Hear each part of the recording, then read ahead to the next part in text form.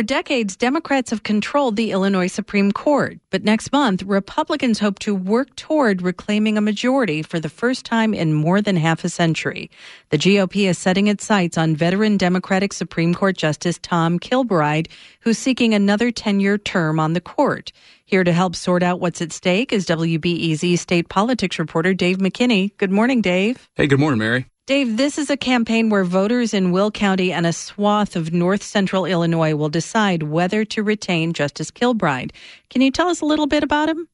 Well, yeah, Kilbride is from Rock Island along the Mississippi River, and he was first elected to the court back in 2000.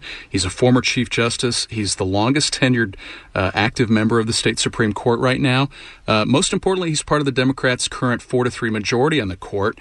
And in this election, he's trying to cast himself as being somewhat colorblind when it comes to politics. We're not electing judges to wear blue robes or red robes. They've got to wear black robes. They've got to be impartial, and that's the way it is. I mean, over the years, he's left his mark. I mean, he's championed getting cameras into courtrooms. Back in 2003, he wrote the court's majority opinion that allowed for the controversial renovation of Soldier Field. And more recently, in 2016, he wrote the deciding opinion in a politically charged case that dealt with legislative and congressional redistricting, and that case broke along party lines. Justice Kilbride's judicial retention campaign is a bit different than those we've seen in other elections. Can you give us a quick primer on how Kilbride's election would work? Justice Kilbride represents a judicial district that covers 21 counties from Joliet to Peoria to the Quad Cities. And in order for him to get another 10 years on the court, he's got to win 60% of the vote, and that's a big lift. If he doesn't reach that threshold, he's out of office in December and a successor is appointed, and then that sets the stage for an election in 2022. Now, before Kilbride came along, this is a district that had been in Republican hands all the way since 1948.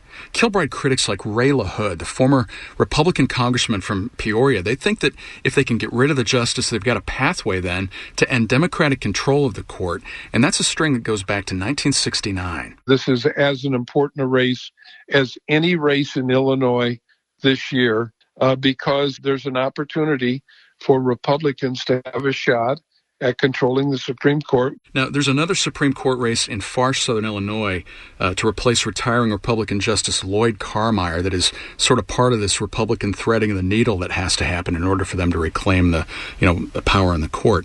That seat would have to stay in Republican hands, and Kilbride would have to lose in order for the GOP to have a viable pathway in 2022.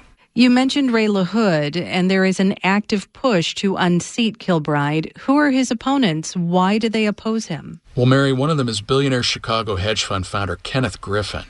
He put $2 million of his own money into this effort to defeat Kilbride. Now, the critics are bringing up this redistricting case that Kilbride was involved in, and that was very beneficial to Democrats in Springfield. And they're also saying that Kilbride is beholden to Democratic House Speaker Michael Madigan. Now, Madigan funded 2 of Kilbride's earlier judicial campaigns, and he's at it again. Late last night, the Democratic Party of Illinois that Madigan chairs put $550,000 into Kilbride's campaign. Who are Kilbride's supporters? How do you see this race going down on election night? Well, he's gotten expected backing from trial lawyers and labor unions, the regular Democratic constituencies there. But he's also had strong and I would argue a little unlikely support from the Republican legal establishment in Illinois. People like former U.S. Attorneys Dan Webb and Anton Valukas, former Governor James Thompson before his death, and a pair of former GOP Supreme Court Chief Justices. I think this campaign could be really close, particularly if Trump supporters come out in force. Trump won Kilbride's district back in 2016 with 48% of the vote. Now, on the flip side, history would seem to be on Kilbride's side because in 19 earlier cases where justices were seeking another term, every time they won, none of them lost.